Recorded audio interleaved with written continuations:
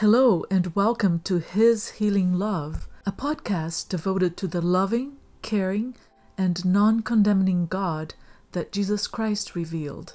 Here we will share with you, among other things, readings from Dick Wynn's devotional published in 1986 called His Healing Love. My name is Denise Grant. Thank you for joining me. January 12th. Ruined houses restored.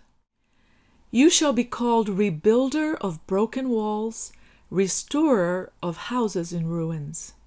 Isaiah 58:12, NEB. Ancient Israel had a problem. The wall of their capital city had been broken through by enemy forces. Their houses had been plundered.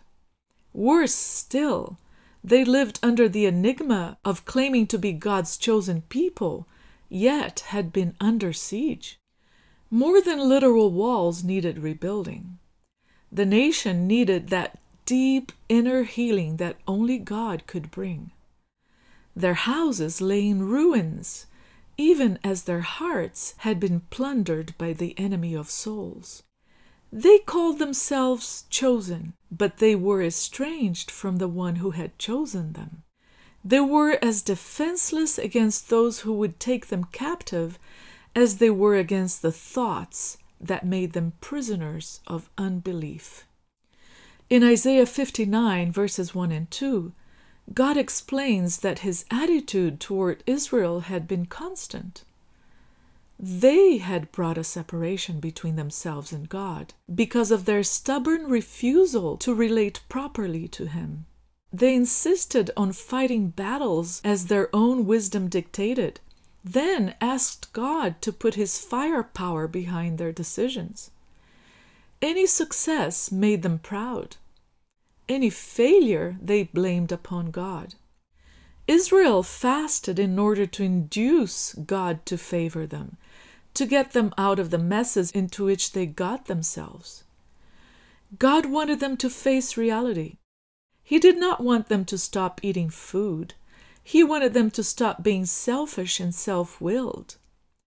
In essence, he told them, learn what I am like by experiencing what it is I really want. God wants us to stop hurting ourselves and others, to have our lives freed from all that would hold us apart from him. We have been yoked together with false concepts about God. Consequently, we have lived in such ways as to deny ourselves the privilege of friendship with him. We have feared God when we should have been fed by him. We have stumbled in darkness, not knowing that he was the light. We have found ourselves homeless when he would draw us into his own family. The break in the Jerusalem wall was symbolic of the break in the relationship between Israel and their God.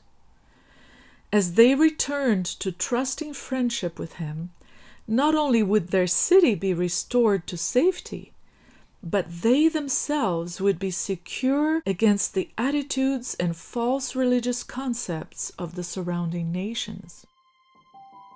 That is no less true for us today.